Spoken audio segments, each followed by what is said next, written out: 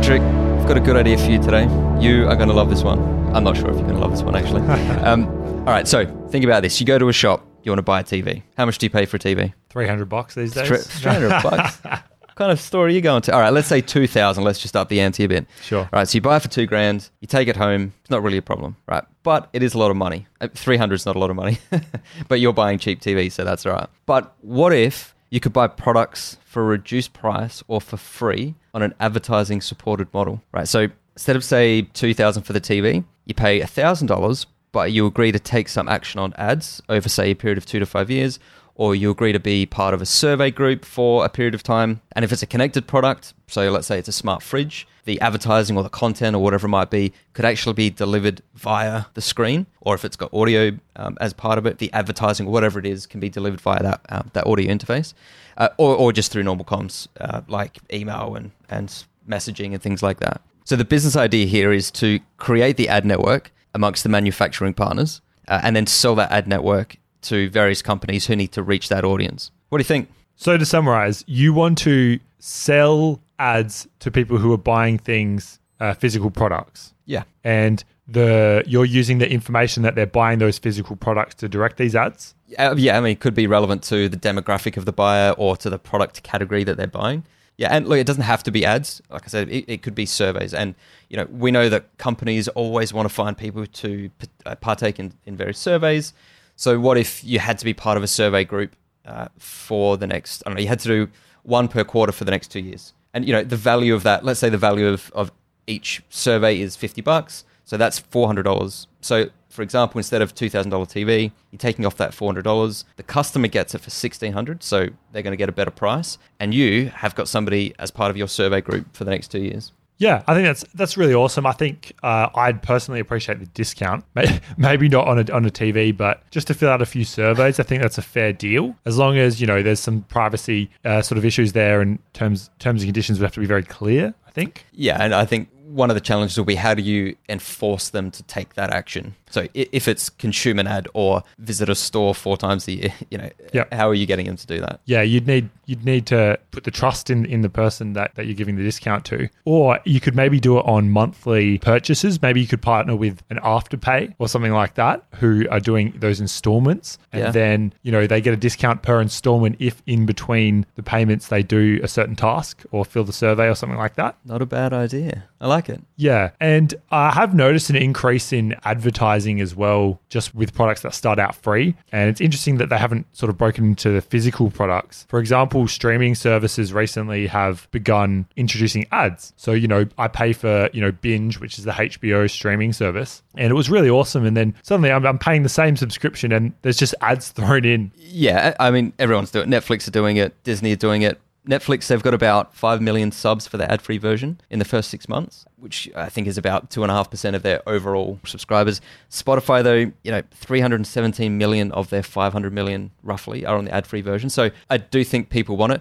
Most people are stingy. Most people are going to want something for free. And you're right, it's been done probably in the media space, in the entertainment space, but I haven't seen it being done in the product space. And maybe it wouldn't work because obviously those media, the entertainment streaming platforms, they've got huge audiences. So, being able to go to a company and saying, we've got 500 million subscribers, there's lots of advertising opportunities. But we're almost talking on a one-to-one basis here because, how many people buy TVs in a year? And you're almost talking about an audience of one. But, if you spread that out across a state, a country, multiple countries, you're starting to build a bigger audience. But it's probably the opportunity here is more that one-on-one. So it's not, I suppose, broadcast advertising. It's probably more the opportunity for that one-to-one. So again, like the surveys, maybe it's more interactive ads or things like that. Yeah, I think I like your commentary around the one-to-one there. And I think the smaller audience size is actually an asset because the people that are buying these products is a smaller but probably more valuable niche, right? It's the classic smaller but more valuable. You go after business customers, there's less of them, but they have more money.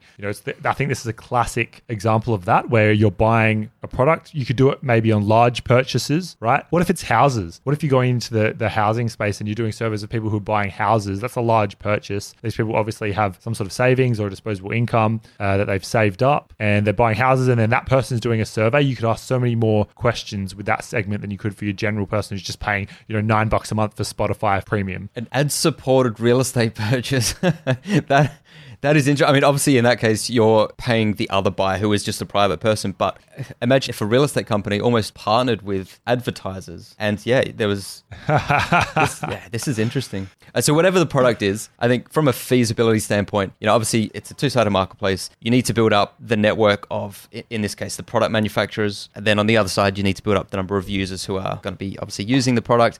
If it is a product like a fridge, say, white goods, furniture, potentially the retailers, become your distribution outlet. And maybe that's the point, point of sale where they're kind of selling this as an option. Absolutely agree. I was going to mention something similar where I was thinking from the e-commerce perspective, to actually implement this, you could have a plugin in, a Shopify or a WordPress or, these where people can just integrate it into their website where they get a discount and the survey just gets, sent to them as a customer. I think that's a good endpoint. I reckon as a starting point, as an MVP, just an email. So, by doing this, you subscribe to some kind of email list and, I think you could pretty quickly test whether this is going to work or not. Yeah, I think we should always just build this. Yeah, it sounds pretty easy now that we're talking about it. Yeah, that's if anyone out there is listening, let us know if you'd subscribe to an email for a discount on your product. There you go. All right, cool. I think that's a good way to sort of end it there, and I'm happy to kick off my idea for the day. Yeah, go on. So here's what I'm thinking, and everyone's had this idea. Everyone's been sitting around with the boys, chatting about it with the family. I want to start my own sport. Go on. Okay, so you start your own sport, you own the major league for that sport, and then you pay people license fees to create a team and enter into the league, and then there's all these advertising opportunities, many major revenue opportunities, right? So hang on, are you talking about not just starting a league of an existing sport, it's about creating a whole new sport? Yeah, a whole new sport, right? So it gives you full ownership, right? And then so you get the freedom to invent the rules, and you can change how it's organized, how it's played, everything like that, right? So the reason I bring this up is because I've noticed a huge emergence of sort of these B-level sports, if you will, the B-grade sports that are just up and coming, that don't have full legitimacy, but they're up and coming. So some examples would be pickleball, which has had some high-profile investors like Nick Kyrgios, Naomi Osaka, who are famous tennis players.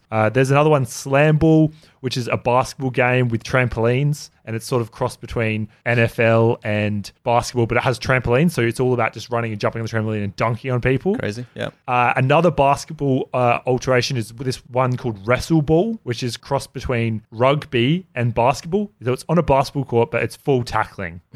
on the hard surface? Yeah, on the hard surface. Fair enough. So these people are inventing these sports. And the last one I saw, which was, and I can't confirm the absolute legitimacy of this, online it was quite controversial how true it was, but someone pitched to Sweden to make sex a professional sport. Okay. And I think there's even like an official sex league or something that's already in existence that they've asked to make it a professional sport. And I think Sweden were like, not happening, but this guy's pursuing with the league. If it was going to happen anywhere, Sweden's probably one of the places it would. Yeah. So pickleball I've heard of. I haven't heard of any of the others. Do you have an idea for a particular game? I mean, you probably don't want to give it away, but do you have an idea? I want to say I don't. I don't have an idea yet, but I have been thinking about this a long time, and I think how you would potentially come up with an idea, you could either just do something completely random and just, create a game out of it. That's cool. Take the sex angle, and that's like just a normal task, and you turn it into a game, and, you invent rules around it. That's cool. Or you could go down the wrestle ball, slam ball, sort of pickleball route, which is you find an existing major sport and you augment and change certain rules, and then you sort of, you take away the skills that people can get from playing those sports, and then create a sport out of that. What about, pickleball I know is big in America and a whole bunch of people play it over there, but it's probably, I've not really heard of too much of pickleball in Australia. Could you take those, let's call it the 3 examples that you've talked about, could you almost franchise them here and so set up leagues here? So you don't need to come up with the sport itself, but they're still relatively new to this country. Yeah, definitely. Yeah, you could do it on a national basis and own the rights to that league within the country. I think, interestingly, and the example is basketball, right? So basketball was invented in 1890, right, in America by a guy called James Naismith. He then went back to Canada. He was originally Canadian. He then went back to Canada and, started this community around basketball, around churches, I think. And then 50 years later, in the 1940s, they invented the NBA, the National Basketball Association, right? The league in America, right? And take that. So that was in 1940. So today we're in 2023. And this year, the NBA as a league brought in $10 billion in revenue. Okay, so So this is a 120-year life cycle before we get to 10 bill revenue. Well, I mean, yeah, I mean, think about the whole journey, right? And First, you got a 50-year MVP, and then another 50 to get to the billions. well, hey, it scaled slow, but it scaled quite well in my opinion. That's good numbers, and the NBA is killing it right now. It's talked about a lot about how well it is doing. It's taking over the globe, and on that, basketball as a sport is also increasing because Australia is now pitching to be like the second best basketball league in the world at the moment as well. So the NBL, right? Interestingly, the NBL is owned by one guy. And I mean, I can't guarantee, this is just my basic desktop research online. It's the guy that founded Dodo, internet company, and he bought the NBL. And I think he also has partial rights in some teams as well. Right. But he owns the whole league. I think he bought it for $7 million. Yeah, but I feel like the NBL a while back went through kind of a period of almost bankruptcy, didn't it? Yeah, so yeah. maybe it was a bargain price. Yeah, I think he bought it and he's sort of saved it and he's brought it back to life. And now we're sort of, increasing the league. So to your point about franchising the league and bringing it over, he sort of has done that, right? He's brought he's taken over the basketball in Australia and done that there. I think just in terms of implementation, if you're going to create your own sport, I think you really need to build a community. I think it's really important. It's all about building that community of players first who bring in people, and then it's got to be exciting. So you've got to bring in those spectators, and then you can start building it around that. You've just made me think of another example. I love this topic. I'm just thinking about your example. You hit it right on the head, right? About getting that major sport and then just changing it a little bit and bringing it to your country. Great example recently, Live Golf. I'm not sure if you're across. Well, isn't it just golf? Yeah, it's literally just golf, but they've changed the Was customer it a soccer ball instead of a golf ball? They've changed the customer experience. Right. So they've taken, spectators of golf has been a really conservative sport, and it's been quite, mellow, so to speak. You just watch it. I have to say, watching golf on TV is the most boring thing ever. Sorry, keep going. No, I actually tend to agree. And that's why, so now you go as a spectator to these Live Golf events, and it's basically a festival. They've got a DJ, they've got open bars, and you can surround the hole. There's no noise rules, or there's no clothing rules. Like, you don't have to wear certain pants and collared shirts. So you could combine this with the Sweden sex ID then? Yeah. Well, yeah, it's on the same spectrum, I'd say. So yeah, I think that's another great example, right? And they've listed as a public company. They're popping off as well. So I think it's a great opportunity. Yeah, cool. I've had a similar thought a few years ago now, and it's not a variation of rules or a new game per se, but I had an idea around foosball, because I used to play foosball a lot. We had a foosball table in the office. It was a good thing to do at lunch or after work. Sure. But I wanted to create a league for foosball, and I wanted to use it as almost a professional networking type event. So the thought was, you either buy or you hire a foosball table. So obviously you just need one, maybe up to 4 foosball tables. You find a pub or a venue, probably more a pub, a restaurant, that kind of thing. Pick a quiet night, let's say a Tuesday night, and you say, look, we want free venue hire. We want to be able to use this space to host our competition. And we want you to throw in $5 beers for the first beer, right? Then on the other side, we say, but we're going to bring in 50, 100 people, whatever it is, every Tuesday night to play this league. They're probably going to have the one beer, but they're probably going to have another one as well. So you're going to make your money back.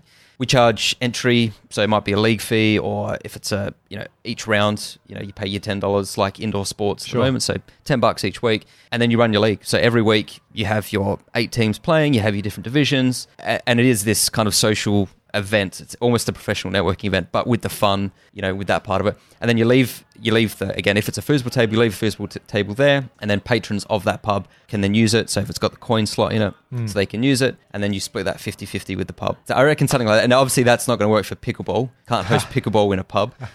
Pickleball pub. I would go to that pub. Would you? Pickleball. Indoor pickleball. But yeah, so a variation, but similar. And maybe there are other indoor type leagues you could play, whether it's a table or other things like that. Yeah, for sure. I'm totally on board. I love those indoor games as well. There's classic, and you could think about it. I think there's a few of those popping off at pubs at the moment. One is cornhole in the US, I think, which is basically where there's. Sorry, is that the name of the pub? No, it's the name of the game. Right. The indoor game. It's actually getting really popular at the moment. Is that throwing the sacks into the holes? Yeah, exactly. It's just like literally just like a piece of. They have it in beer garden. You just throw the thing, and it's like a massive deal. Everyone, yeah, he got the beanbag in the hole.